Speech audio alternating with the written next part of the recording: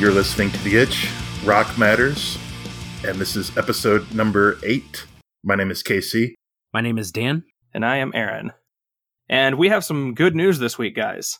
I don't know if you've been following along too awfully much, but in an interview with Deftones drummer Abe Cunningham, he confirmed that they are in the process of finishing up their 9th studio album. And it's not a promise, there's not a title or track listing or anything like that, but there was sort of a vague idea that they were going to shoot for September as a release for that. And that is very exciting. That's super exciting. I love the Deftones. I will admit that their last album was not my favorite. So I'm looking forward to them hopefully bouncing back and coming out with another exceptional album. Hopefully more along the lines of, the one we're going to talk about, or my favorite Deftones album of all time, Diamond Eyes. Yeah, and it's definitely good news considering, like we've been talking about in previous episodes, that it's hard to tell how many albums are actually going to come out at the end of the year. Oh, man. But put it this way. If the Deftones put out an album this year, I'm almost guaranteed that's top 5, top 3 on our list just by virtue of existing. Probably. Granted, I am kind of with Dan on not loving their last album. But there's good news on this one, is that for the new one, they've reconnected with their producer. His name is Terry Date, and he produced the first 4 Deftones albums, which is not a bad resume at all to have Adrenaline, Around the Fur, White Pony, and that self-titled album. I don't think he has Diamond Eyes to his credit, but still. Yeah, and like you said, those first 4 Deftones albums were the reason why I fell in love with this band. And it's funny because most people are not a huge fan of the self-titled album. That's actually one of my favorite Deftones albums. I'm a fan. They're a band that, like I said, I kind of agree with you. Gore really just at no point has done much for me, and I've tried to go back and give it more chances, but it just wasn't working. But when I look at the self-titled album, you've got Minerva is a phenomenal song. Battle Axe, Death Blow. There's a number of high quality pieces of work on there, and so I don't see how you couldn't give that album some love. So yeah, there's good news on that front. Exciting, as we have bemoaned in previous episodes, the lack comparatively to previous years of new quality rock albums coming out, and then the Deftones are like, "Oh hey, we heard you talking, and we got something to let you know." And there was also a hint, I don't know if you guys are too familiar with this, we'll call it the Lost Deftones album, Eros. You familiar with that one? Yes, yeah. I am. It's the album they were working on with Chi before his accident. Yeah. And so due to that accident, that album was never released. They shelved it, and the idea was, okay, we're going to come back to this later whenever he's recovered. And tragically, since he didn't recover, it remains sort of this mythical thing that does exist but is not complete and has never been released to the public. And again, kind of light news. It's not like anybody has confirmed anything is going on with this, but that topic did come up in these interviews with the Deftones recently, and they kind of said what they've said before, which is it's not come out because it's not that good. It wasn't done. We were just in the process of putting stuff together. It's not a finished product. But they did at least hint at the possibility that, or possibly they were just thinking out loud of, maybe it could come out someday in the form of like an EP. Maybe they cull sort of the most complete tracks and put the final touches on those, the best of what they were working on or something. So to me, that would be super exciting as well to hear Chi's last work with them and that project that was meant to be, but never got to come to completion. That would be an EP that I would actually enjoy because I would feel like it would be a tribute to Chi.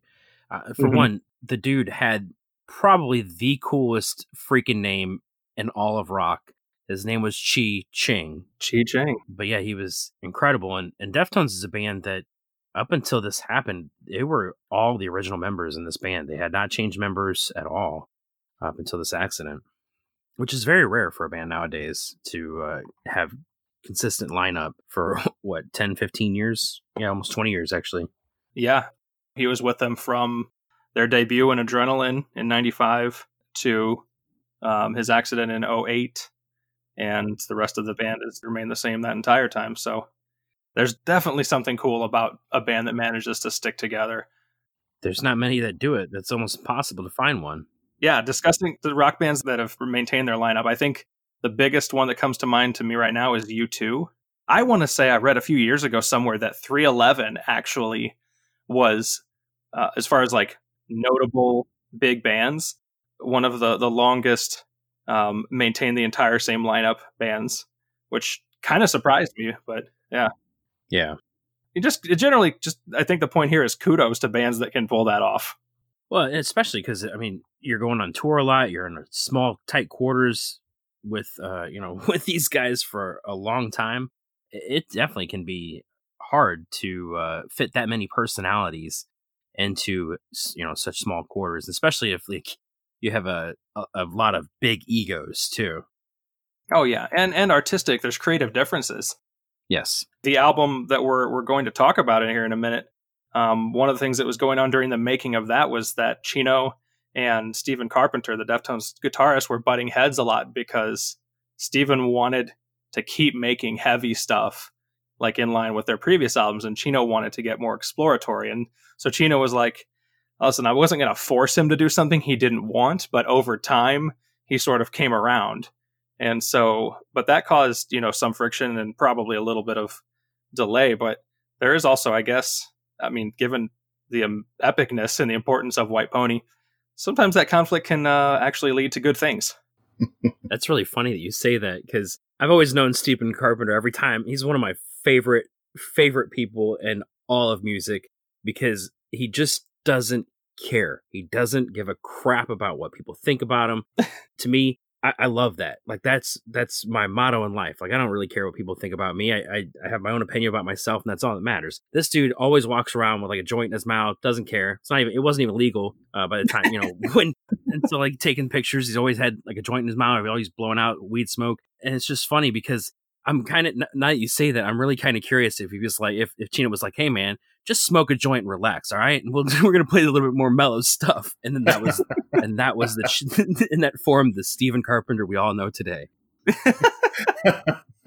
It's a theory, I guess. I don't know. That's my theory. I'm sticking to it. You're sticking to this theory. Sometimes you got to imagine your own mythology of your favorite bands. That's right. Or my favorite people. Like, yeah, Stephen Carpenter, I would love to meet the dude. He's just, like I said, he just seems like he just doesn't care. He's out there to do what he does, and he doesn't care what people think. And I love that. I respect that to no end. I think it really validates your point to anyone listening. If you want to go to Wikipedia and look up Stephen Carpenter, the image that someone has used to represent him on Wikipedia, I think it speaks for itself. I'll give you a second here to figure that out. Yeah, Dan just found it. See? I was looking at this already too. So everybody can pause for a minute and get a good laugh at that, and then we'll carry on here. But yeah, so good news. Deftones coming out with new music, hopefully this year, which we will absolutely be talking about, the moment it's in our hands or our computer. And in the meantime, we are celebrating this week. Not only that good news, but the fact that news is timely, because we were already planning to discuss the 20th anniversary of the release of White Pony. It came out on June 20th, the year 2000, and it was a game changer, I feel like, for the genre and for that band. Yeah, it's easy to look back at it with 2020 hindsight. But yeah, it's definitely what spearheaded the way that they sound today. So, is that his first pun of the podcast? Oh man! Oh, probably not of the podcast, but that's close. I don't remember you making one yet. So go unnoted. It took like 2 tries to get him there, but I think we've got him. He's in now. We can get him if we can get Casey locked in all puns. I'm pretty sure our listenership will like quadruple overnight if we can get that. But yeah, it definitely spearheaded the way that they sound today because of Frank Delgado becoming a full-time member. So Frank Delgado was sort of an unofficial, perhaps part-time member of Deftones for Adrenaline and Around the Fur, and then was officially initiated as a full-timer in the band prior to White Pony. And I think in addition to, as Chino was discussing, his own interest in singing more and exploring kind of weird sounds, having yourself a keyboardist and a turntablist on staff, as it were, was a move that changed things for the Deftones and really enabled them to branch out their sound from what it had been previously. Definitely. I agree with that, and I think that was also kind of a sign of the time too, because I think at the time bands like Limp Bizkit were getting big, Linkin Park, so a lot of these rock bands were coming up, and they all featured DJs, and I think it was just kind of how rock music was going, and I think that they kind of wanted to, play along with the trend. But I honestly think that Deftones did it a lot better than most bands with the addition and how they, not only incorporated that in the album, but it still sounds great live too. Because it's not a lot of sampling. It's kind of more background, more of a seamless transition. Yes, correct. Yeah, he feels like a piece of that atmosphere that they create more than a gimmick or like the forefront, like a show off part of the band. Yeah, so it's funny that you mentioned that is the state of music was the very late 90s, around turning into 2000. You had the rise of this new metal and this rap rock. This was during a time when Limp Bizkit and Korn, Linkin Park, POD was Head PE. Yeah, you had some of these bands on like Total Request Live, and they were huge. Freak on a Leash and like Southtown and Alive. Rock the Party. I remember seeing the video of that on TRL for months. Oh yeah, all the POD and Limp Bizkit doing their thing, and that was a huge moment. And so Deftones were like adjacent to that sound. They were heavy and kind of wild, probably good for like skater music, but they felt a little more authentic maybe than some of those sounds did at different times. But it's funny that you bring that up, because the big masterpiece single from this album is Change in the House of Flies. And it's a beautiful song to this day. The video is phenomenal. But what had happened with the band was, at this time period, you had your Limp Bizkit and your Papa Roach and your Linkin Park coming out, and their record label Maverick didn't think that there was a strong enough second single to release after Change. So they were pressuring the band to basically give them something that sounded more like a Papa Roach or a Linkin Park. These bands are selling millions and millions of records right now. And don't get me wrong, Deftones was selling, and this album charted. It peaked at number 3 on the Billboard charts. It was a huge thing for them, but it was still nothing compared to what those bands were doing. So they basically were like, we need you to make a rap rock song. And Chino was like, don't really want to do that, kind of over that style at this point. But what happened was they pretty much just nagged him and told him, I was listening to reading an interview with him, and he discussed how they pointed out how good the chorus was on Pink Maggot, which is the last track on the album. And that, that chorus would fit great on a 3-minute song. And so finally Chino was just like, you know what? Fine. He's like, I know how to write a formulaic song, so I'm going to do that. And that song became Back to School, the mini Maggot, as it were. And it's the rappiest that Chino ever gets. I know Dan has some opinions about that song that I want to hear in a minute here. I'll note that, for my opinion on it, Chino isn't the worst rapper, which kind of surprised me, even though that definitely isn't the Deftones style.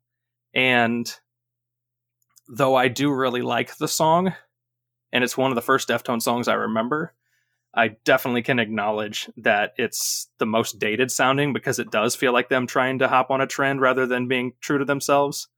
And it's a weird choice to lead off the album, because they re-released White Pony and stuck it at the beginning of the album. And it just, because it's so different than their other songs, it just doesn't feel quite right. So it's one of those things where, like, in a vacuum, I actually really like Back to School. If I were Deftones, I would totally understand the rationale of not wanting that song to even exist.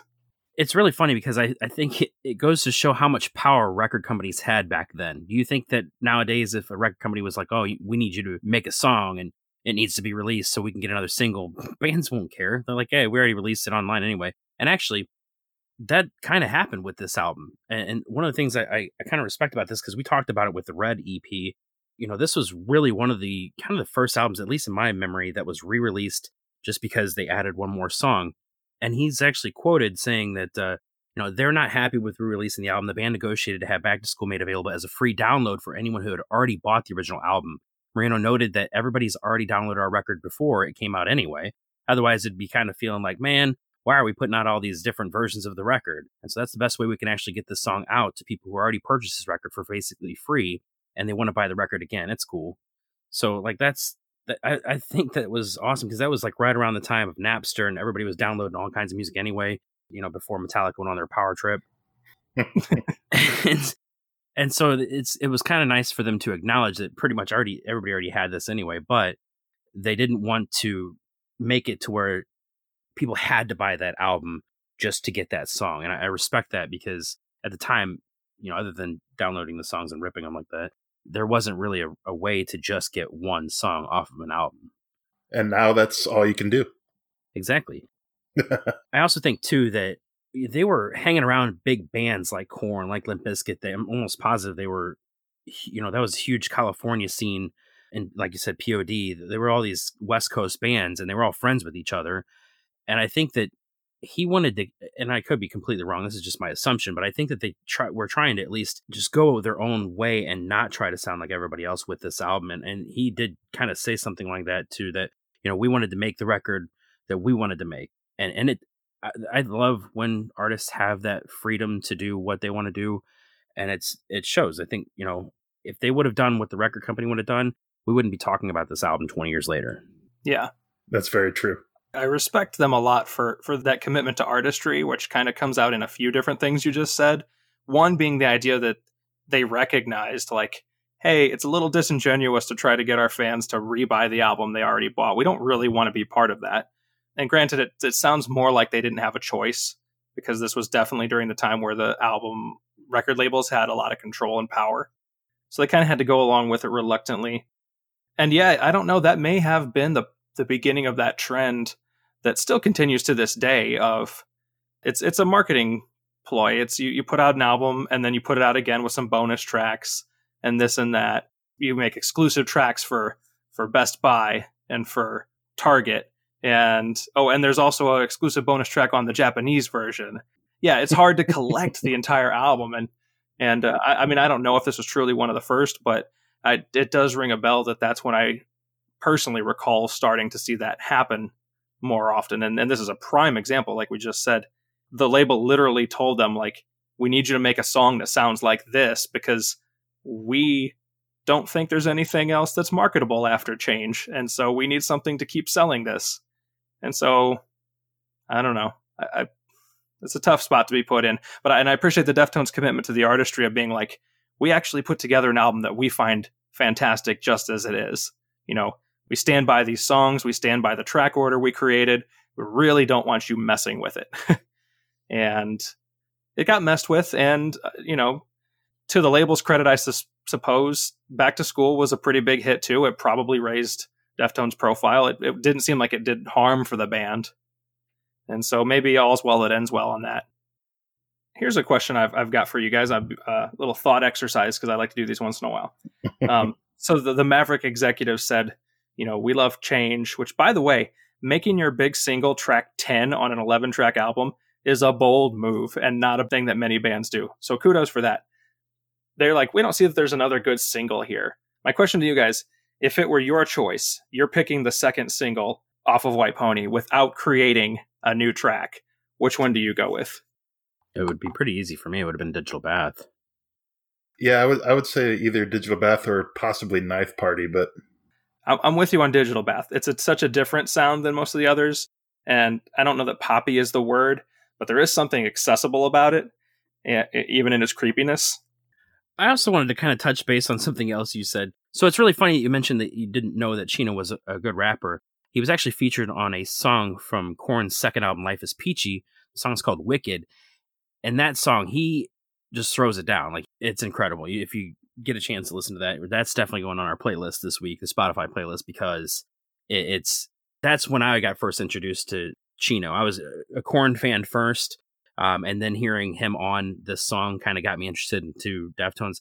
This was in 96 it was released. I didn't really get into Korn until about 97, 98, which is like right around the time that Around the Fur just came out. And that's when I got into Deftones because of, My Own Summer, Shove It, Be Quiet and Drive Far Away. Those were great songs that hooked me. And then when they released White Pony, I was stuck. Like became one of my favorite bands real quick. By the by, side note, My Own Summer and Be Quiet and Drive to this day remain the Deftones' two most played live songs. And I believe Change is actually number 3. And with good reason. Those are phenomenal songs. I was listening to Change earlier today and just kind of marveling at like how perfect it is, like in its construction. It's just, I was thinking just a minute ago as you're saying that, like, at first I was kind of thinking and laughing a little bit, like, hey, maybe Chino missed his calling as a rapper. But man, the dude is, for one, he's a great screamer, which that's my recollection of Adrenaline and Around the Fur, aside from those two big songs I just mentioned. A lot of kind of barking, yelping, screaming stuff. But then he comes to White Pony and he's like, I really want to lean in more to the singing part. And so each of the tracks on that album is unique, and you definitely get plenty of screaming and the heaviness. But then you get to hear his voice, and the man is just so multi-talented in that. And the way that they branched out their sound, you go from a guy that was recording songs with Korn and being lumped into this like new metal category that they probably didn't really fit in and definitely didn't really want to necessarily be lumped in, not as an insult to the other bands, it just wasn't who they were. And then you hear him put out an album like White Pony, which I might argue in some ways is almost closer to like a heavy Radiohead than it is actually Korn, because of the way they do this sonic stuff and the way that the album is like meant to be an experience wearing headphones, the glitches, the strange sounds in the background, and all of this atmosphere that they add that really set them apart. Yeah, just adding the DJ to the band gives them that different sound that they didn't have on their previous albums. And it's funny that you mentioned Radiohead, because I've read similar articles that refer to Deftones as the metal Radiohead. I would say it's either that. I know that they were, and this is a band that obviously influences Radiohead as well, but they were influenced by Pink Floyd as well in terms of the way they went with different soundscapes. That makes sense. The strange noises and the effects. Yeah. And it really makes for a cool experience as you listen to this album and the ones in the future, because White Pony really does feel like, I listened to it a few times this week to sort of refresh my memory. And the first time I listened to it, I was like, honestly, this might be overrated. I think I only like about half of these songs. But then when I listened to it more again, I was like, it all flows and fits so nicely together. And there is a unique personality to more or less every track. And the way that they juxtapose some of the heavy, like more violent stuff, which I love violent Deftones, with leaning into the almost gentle. It's just like the whisper screaming type stuff. Yeah. Speaking of violent Deftones, one of the most violent Deftones song I can think of is on this album by the name of Digital Path. Lyrically violent. Yes. Not musically violent, but lyrically violent, which makes it that much crazier, because that song also is just so like beautiful musically until you start paying attention to what he's talking about. And that was what he was going for. It is. I'll let you handle that one, but yeah. It is definitely beautiful, because it's basically a song about electrocuting somebody, a female, in the bathtub. And so I have a funny story about this. And a funny story about electrocuting a female in the bathtub? Yeah, that's not a funny story. That's murder. You can't do that. No, but Okay. So back in back before I started college, I had just moved to a different city. I didn't know people, and one of the ways at that time to meet people, which was terrible if you think about it, was AOL Instant Message.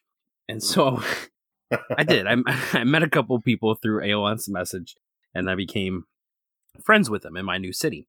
Well, lo and behold, one of these people was female, and she liked me. She liked me a lot. She liked me too much. She basically started stalking me, and in the sense that like she was making up stories about us and all kinds of other crazy stuff, and just not leaving me alone. And I tried everything to get rid of her. I mean, everything. I dated her best friend to try to get rid of her, and she still would not stop. So finally, she called in one day to our radio show and she said, "Hey, I'm listening. Would you dedicate a song to me?" And by this time, I was done. I was done. I was tired of her calling in. I was tired of her being in my life. And I didn't know how else to make it clear. So when I came on the air, I said, "Oh, I don't even remember her name at this point." That's not a bad thing. So I came on the air and I said, "Oh, so-and-so called in. I'm really glad that you're listening. I have the perfect song I've been wanting to dedicate to you. So I hope you really listen to the song and take it as it is." And I said, "This is Deftones with Digital Path." And lo and behold, never, ever, ever did I hear from her again. It was great. Thank you, Deftones. Yes, thank you, Deftones. I appreciate you getting rid of my stalker for me. Greatest non-breakup story ever. And true, 100% true. I am not making that up. Casey can attest to that. I can attest to it as well. You've told this story before. We've had some crazy stories at the radio show, and that's one of the probably the top 5. Definitely. Pro relationship advice from Dan. Yeah. That relationship took work. Most relationships take work to maintain. That one took work to end. Yes. Because only one of you was down with it ending. Well, it hadn't begun, but you get what I'm saying. But man, it was funny because I was also reading Chino's story about Digital Bath, and it's just such a perfectly crafted song, even down to if you listen carefully, you hear this whispering in the background of it. But he said that story of what's going on there was just based on basically a fleeting thought that went through his head. And later on, he went back and thought about it. He was like, "This is such a cool song." He's like, "But why did I even write that? Like, what was I thinking?" I mean, if we're being honest, our minds probably all go to weird places occasionally, even just for a split second, that we don't really talk about or that we don't, want the world to know. And so to Chino's credit, he did what most people don't do, and he committed it to song for the world to hear. Here was a weird, fleeting thought that I had. Not something I would ever truly do, but since it went through my head, I, for whatever reason, decided it would make a good song. And he wasn't wrong. It's interesting that you mentioned that he just kind of made up storylines, because he's quoted as saying that he completely took himself out of himself in the songs, and he just kind of came up with a bunch of stories with dialogue. Yeah, I read that too. So tying what we were talking about with Digital Bath back into another song on the album, you said earlier that he took himself out of the album. You have a song like Digital Bath that was basically about him, killing another person, another female, I believe. Yeah. And then you have almost on the flip side, the 180 degree side of that, Passenger, which is about a woman taking him to places he's never been. And not just, geographical places, metaphorical places. We know what you mean. I just wanted to throw that out there. But Passenger, man, speaking of some quality guest appearances. Yeah. To get Maynard James Keenan in there for a track. I'm always nervous whenever big voices kind of merge on songs together, because you never can be entirely sure how well they'll blend. Like, do these guys actually match together? And some great, really big rock bands, that's part of their appeal. Like, you go back to like a Linkin Park, and Shinoda's rapping mixed with Chester's screaming and singing worked for that band and made them superstars. So I guess my question is, like, the answer seems pretty obvious, but I'll ask it anyway. Does Maynard work with the Deftones on Passenger? Absolutely. I think they're opposite singing styles, because, Chino's kind of short, breathy type of singer, and Maynard's a big, I don't know what you call it in particular, but a big, he's got powerful lungs. He can hold a note forever. A powerhouse. Mm-hmm. That's it. Yeah. Yeah, I was kind of lobbing a softball there. I knew the answer, but I wanted to get into it anyway. And so, no, I actually think this is one of the best duos because of how well their voices complement each other. And sometimes, like, if you're not familiar with either artist, you probably wouldn't even sometimes know that it's two different people singing. Right. Here's one to that point. A track that grew on me even more because obviously we've all heard this album and it's been around 20 years, obviously, so that's given us plenty of time. But I was kind of refamiliarizing myself with it because it had been a while, and the song "RX Queen" stuck out to me on further listens, particularly this weird like tin trash can percussion sounding outro it has. But speaking of guest performances, do you know that there is an uncredited background vocalist on that track? No. That's part one of the question. So you didn't know that guy was there? No. He must have blended in way more than I would have thought because that song features Scott Weiland. He's good at that, blending in on backgrounds, because he also was featured in a Limp Bizkit song called Nobody Like You featuring Jonathan Davis and Scott Weiland. And honestly, if I didn't know that Scott Weiland was in the credits, I wouldn't have known he was in the song. He really does a great job with this Deftones track in that, because once I discovered that was him, I listened more carefully and I was like, okay, now I do recognize that this backing vocal, beautiful voice as it is and as Scott Weiland had, it's not Chino, but it really is complementing Chino really well. But if I wasn't listening carefully, it might have just passed and I wouldn't have thought twice about it. Or maybe I would have just presumed it was, somebody else in the band doing a little, supplemental background vocal work. I've listened to this album probably thousands of times, and I honestly could tell you I didn't even know that he was on it, still to this day. It seems like they just kind of slid that one in there because what he does isn't nearly as prominent as what Maynard does. It really is sort of a backing, almost echoing vocal on a part of the song. And so it's not like he gets a verse or anything prominent. And so I could kind of see why it might not be a big deal to announce that. But, kudos to them for getting Maynard and Scott Weiland. Those are big gets, especially at that time. Really, I would say that probably as both of those bands' heydays was the end of the 90s in terms of pure popularity. It was Tool and STP as it were. Yeah, that was right around the time that Stone Temple Pilots was about to break up, I think, because of drug use. And then he started kind of playing around with Velvet Revolver. Or, was it Velvet Revolver? Yeah. Velvet Revolver. So yeah, this album, it really seemed like a game changer for the band and for the genre. I think about a lot of the bands that they were being compared to, and the bigger name ones that we mentioned, Korn is still active. Linkin Park was still a big thing until Chester's unfortunate passing, and they may still be again someday. And Papa Roach has really turned into some troopers who just they really are like roaches. They just keep showing back up and surviving through stuff. I'd never thought about that before.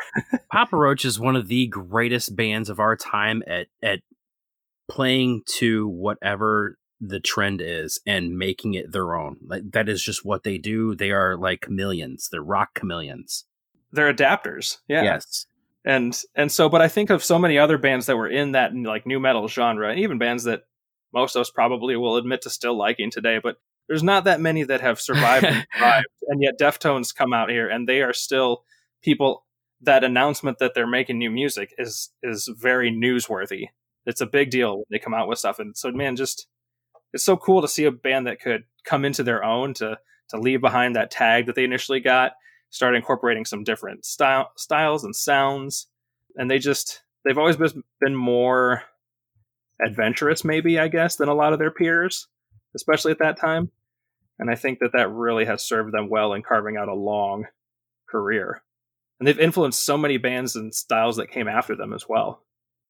Well, and I also think that staying together as a band has assisted in maintaining that career. And all the aforementioned bands you just stated, that's been the case for them. The one band that you didn't mention, which I actually am still a closet fan of, Limp Bizkit, they had issues with Wes Borland leaving. Once Wes Borland left and they tried to replace him, I think that's really what killed their fan base. And then even in Wes Borland coming back to the band couldn't make up for how they disappointed so many other fans with that album.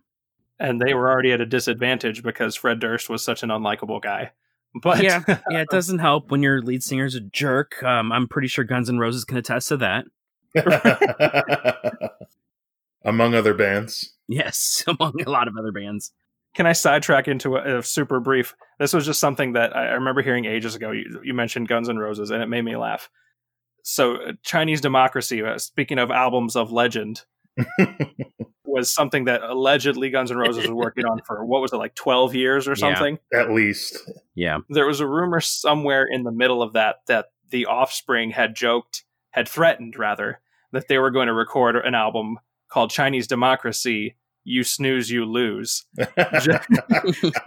just to have some fun at the expense of Guns N' Roses. It obviously didn't happen, but every time I hear the name Guns N' Roses, I think of that, and It makes me laugh. So we're getting way off track, but that was, yeah. So that's a fun side story people can enjoy. But yeah, I think this is the point there, and maybe that speaks to what you're saying about consistency of staying together. You know, Limp Bizkit's obviously had major rough patches of losing band members and stuff. Korn is well documented with Head leaving and coming back, and they've maintained a presence. But during the time that Monkey and Head left, their bands and I personally feel their albums were definitely not as strong. Once they returned, I think that their albums have gotten 10 times better. Right. And I think, again, I think you can maybe attest to the Deftones for that, because I was thinking, more of these bands that I'm comparing them to from that time period. POD, in my opinion anyway, never recovered from losing Marcos, their guitarist, even when he came back. I think the damage was done to their career. Well, I would say for sure that the damage was done to their career in terms of mainstream popularity. Your mileage may vary about whether the albums they've released since then are good. I was going to disagree with you on that, actually, yeah, because I really like the album that he came back for. And that's fine, but the point being that POD isn't a band that people are still talking about like they are Deftones. Yeah. They're far lower profile these days than they once were. And so I definitely think we could attribute some of that to the consistency of the band staying together, and then definitely a huge portion of it just to the Deftones' willingness to, or interest in being ambitious and trying different things, like a hard rock, like a hardcore, like metal band or whatever you want to call them, that incorporates almost Smashing Pumpkins-y shoegaze stuff, or like weird trip hop beats and quirky Pink Floyd-y sound effects in the background. Like, they created something that really made them stand out, and it was, like I said, it served them well, though.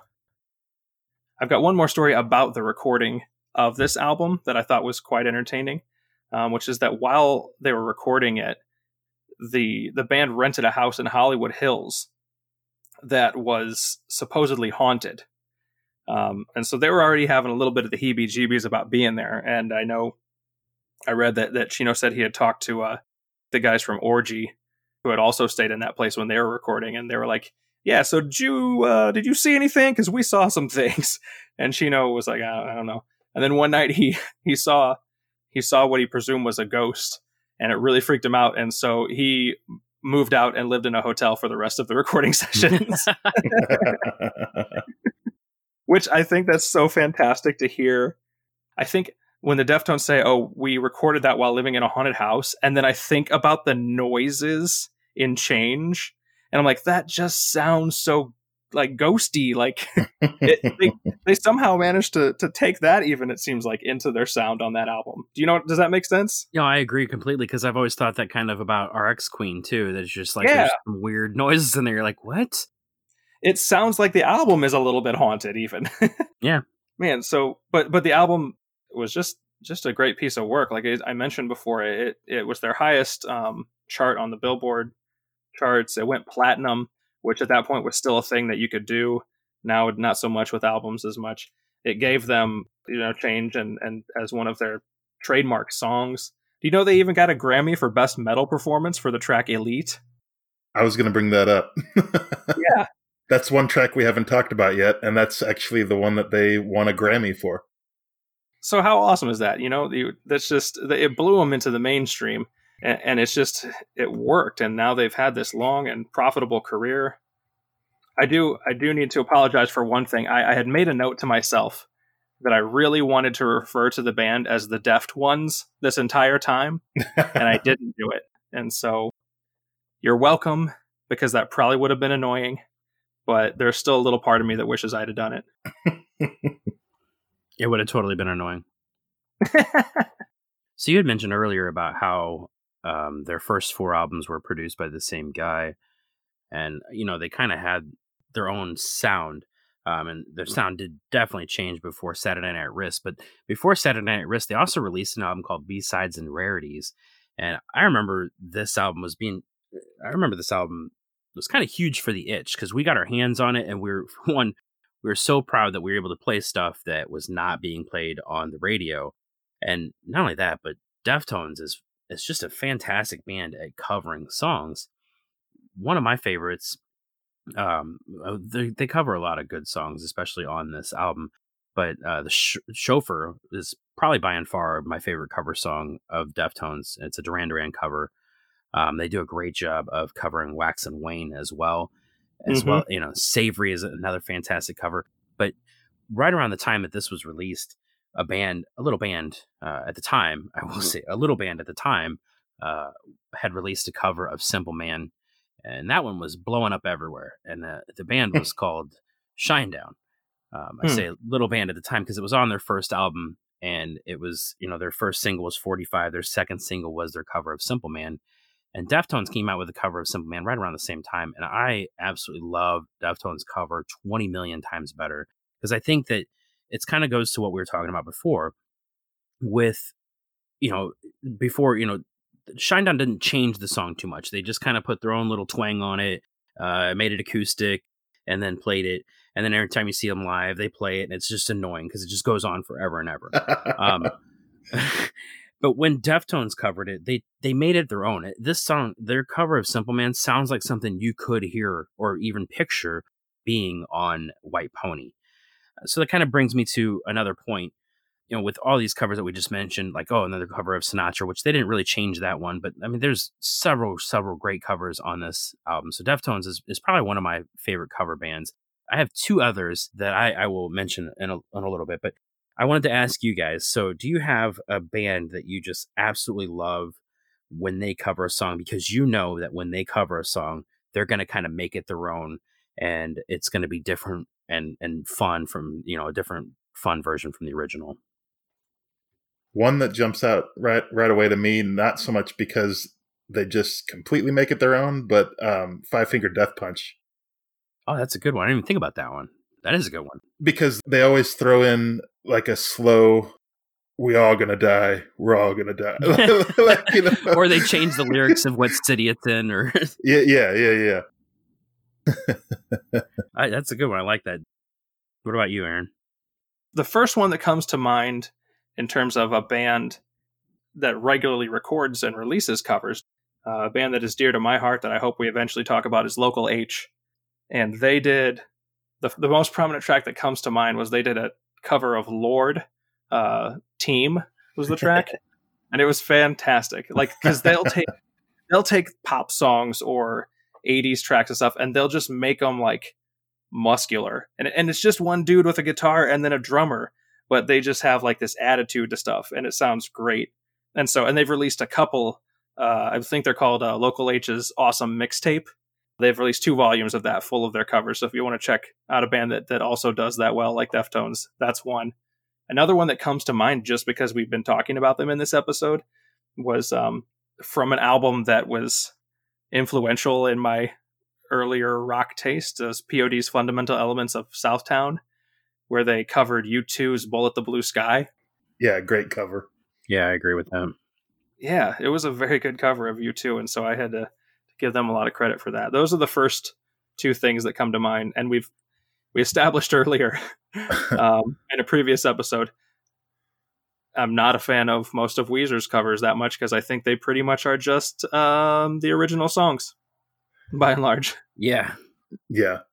So if we're going for, bands that I don't care if you make covers, that would be them. Oh, I got one for you. Rage Against the Machine, who now we've talked about them in multiple episodes as well. The Ghost of Tom Joad, Maggie's Farm. I mean, they had the whole album Renegades. How I Could Just Kill a Man. Yeah, I mean, and in fairness, Renegades, I'll definitely go on record as saying it's their weakest album, but that doesn't mean that there weren't some great tracks on it. Yeah, another band that, since you had mentioned Local H and how they're able to cover any kind of song, another band that popped into my head was Hailstorm. Hailstorm's in the same thing. They're able to cover classic rock songs, modern rock songs, as well as pop songs. They covered Daft Punk's Get Lucky. And completely made it their own. It was fantastic. Another band that I kind of like their covers. I think that they do a good job. There are a couple that kind of sound similar to the original here and there, but I think Blackstone Cherry is great at covering bands.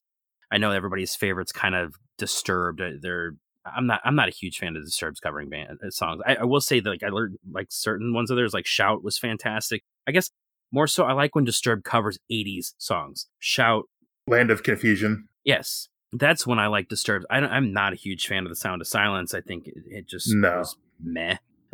Their cover of I Still Haven't Found What I'm Looking For is okay, but it really didn't change the original too much. One of my favorite bands that I've just thoroughly enjoyed their covers because they're so unique is System of a Down. In fact, you can listen to their covers and not even realize they're cover songs. Like there's a cover of The Metro, which was originally done by a band called Berlin, which if you listen to the original song and then listen to System of a Down's version, you wouldn't know it's the same song. And then System of a Down also covered Black Sabbath's Snowblind, and they sped it up. Black Sabbath's version of Snowblind is about 5.5 minutes long. System of a Down's version is 4 minutes long. They literally sped it up so fast that they cut the song down to 1.5 minutes. And That's I awesome. think the greatest rock artist of all time, and this may surprise you, the greatest, in my opinion, rock artist of all time, which I'm not even a huge fan of their artist work, but there is no doubt in my mind that when they cover a song, they make it their own, and it is always good, always quite impressive. Marilyn Manson. Okay. That's a good one. I did not see that coming. Yes. Well, and if you think about all the cover songs that he's done, I mean, it is quite a work. Tainted Love. Personal Jesus. Yes. I mean, there's just so many fantastic cover songs that he did and still is doing. Sweet Dreams Are Made of These. Yes. Yeah. So that would probably be, in my opinion, probably one of the greatest cover artists of all time. Just so many good ones and just fantastic cover songs. I'll throw in another band as well, Nirvana. Yeah. Oh, yeah. Yeah, it's a good one. Covers of Meat Puppets and... I mean, half of Unplugged was cover songs, and Unplugged is a legendary album. Yeah, it's almost all Meat Puppets songs, though. Yeah. Yeah, they've got other good covers, too. I know they do Molly's Lips, and The Money Will Roll Right In is on their Live at Reading, and I think that's a fantastic song. Well, I think Dave Grohl carried that over into Foo Fighters because Foo Fighters did one of my favorite covers of all time, which is Pink Floyd's Have a Cigar. Mm-hmm. And that one features Brian May of Queen. It's such an awesome cover because it doesn't sound anything like the original, but it keeps the original intact. And another Pink Floyd cover that I absolutely love, and I was talking about this the other day, surprisingly, because it's a band that just fell off the face of the earth, but they covered Run Like Hell by Pink Floyd, and it was great. If you ever get a chance to listen to Kitty's cover of Run Like Hell. Oh, man. He went there and said Kitty. I did. Forgot about that band. Bringing it back to the 90s, I'm bringing it all back, full circle. And just populating the mess out of the Spotify playlist this week. It's going to be covers galore. Oh, man, because I got more.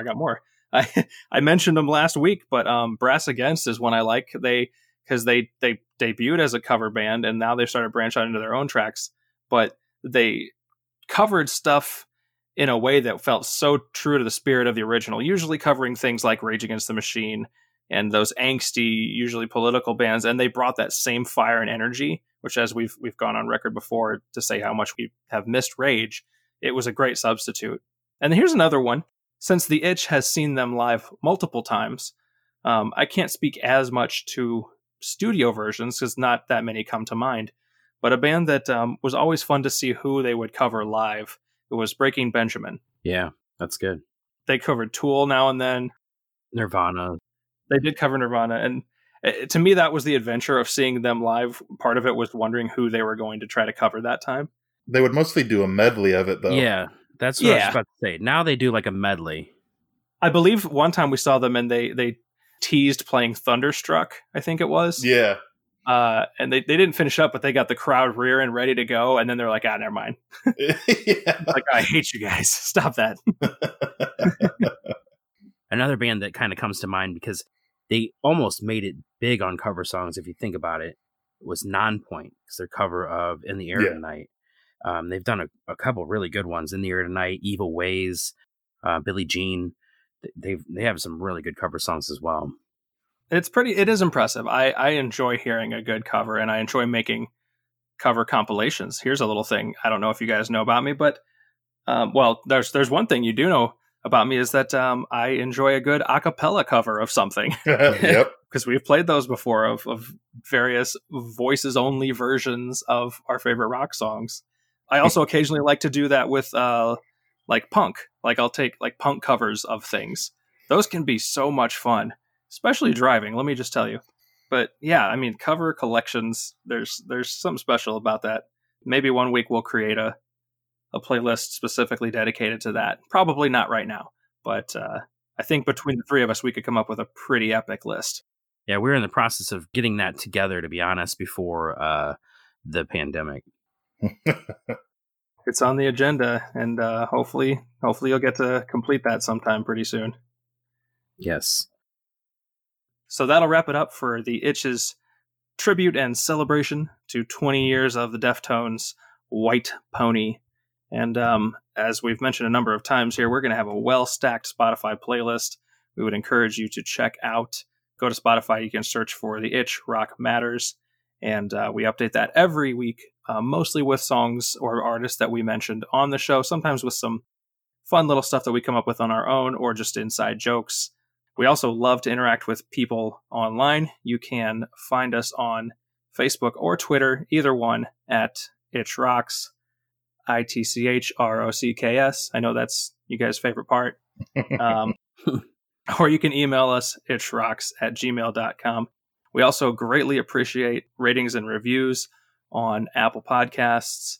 This will be a broken record situation, as you've probably already heard from 1,000 other podcasts as well. But that's how you get the eyes, or the ears, as it were. And so we appreciate that. We've gotten quality feedback that we have taken to heart so far. And we are very encouraged by that.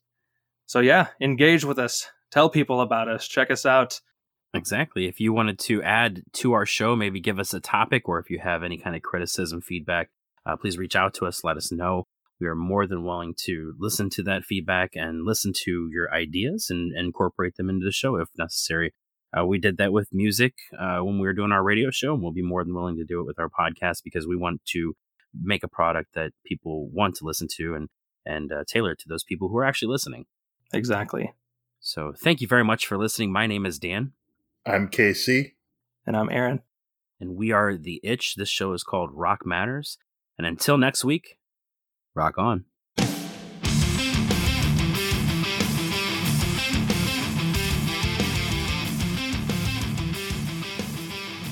Dan, that's not a funny story. That's murder.